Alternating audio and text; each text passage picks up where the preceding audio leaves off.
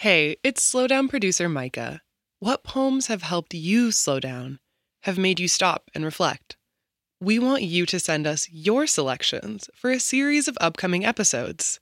Head to slowdownshow.org/community to submit, or go to our Instagram @slowdownshow to find out more.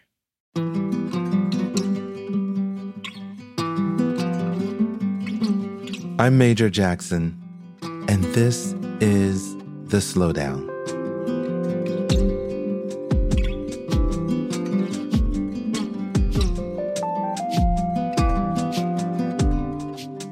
O Captain, my Captain, our fearful trip is done, begins Walt Whitman's famous poem.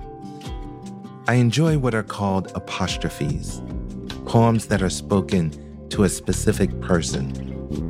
They are so dramatic, so performative. They make us feel as if we are eavesdropping or suddenly in a theater of the mind.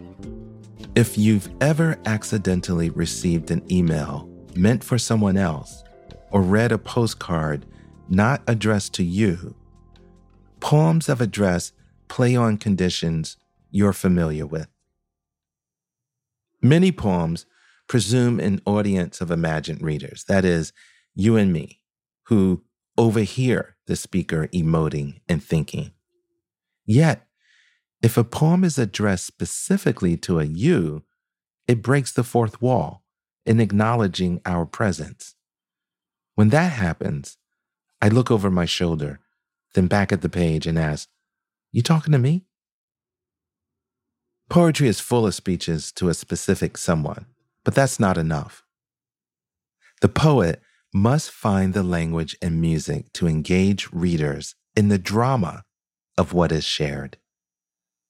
I learned that the hard way. I've written many failed love poems and discovered, surprisingly, people are, best case, mildly interested in hearing someone else's romantic words.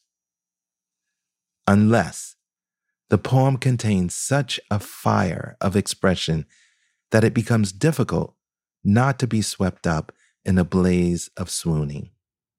And thus, I am a poor man's Pablo Neruda.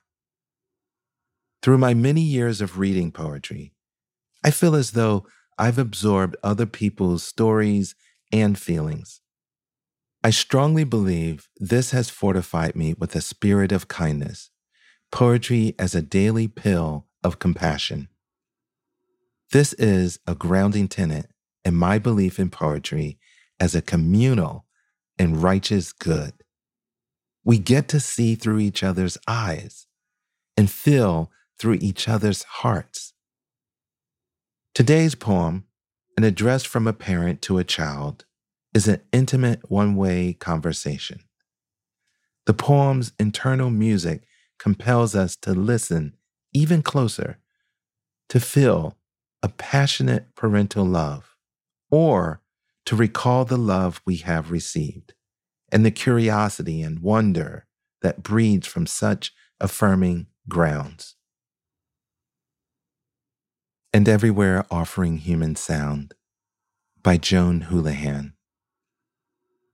Come here. Let me finger your hair. I like the way you imitate weather. A white breath here and there, the rush and sting of pinkened air. A coven of crows talking briefly of home, and then the pelted tree.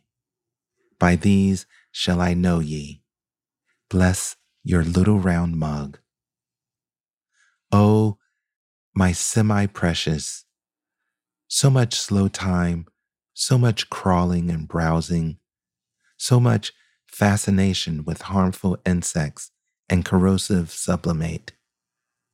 As if you have as many eyes as the common fly, and every one stuck open wide to the wonderful, wonderful world. So I get up at 4 a.m. finally to put on some tea, a soothing explanation for steam. Children grow into themselves, then away, We mustn't worry when they're gone, or worse, not quite gone yet. The roots of things connect where we can't see. When I was born, my mother began counting to herself. Something in the middle must have gone missing. Fortunately, I have all my faculties. In fact, I still remember to turn every small thing until it gleams. Like your favorite airplane pen. There, writing on its own cotton wad. Now come here so I can see through your eyes to the sky within. You are my only animal, my animal of air.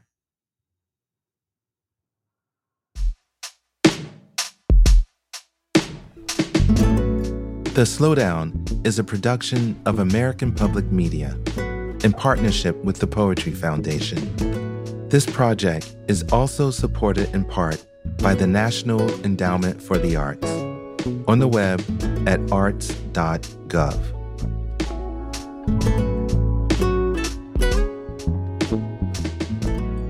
To get a poem delivered to you daily, go to slowdownshow.org and sign up for our newsletter.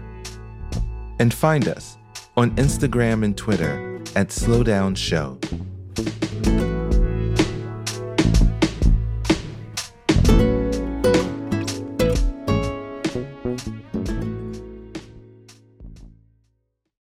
You turn to the Slowdown for inspiring, thought-provoking poetry and reflection. As a public media program, we turn to our community for support. Visit slowdownshow.org/donate to give today.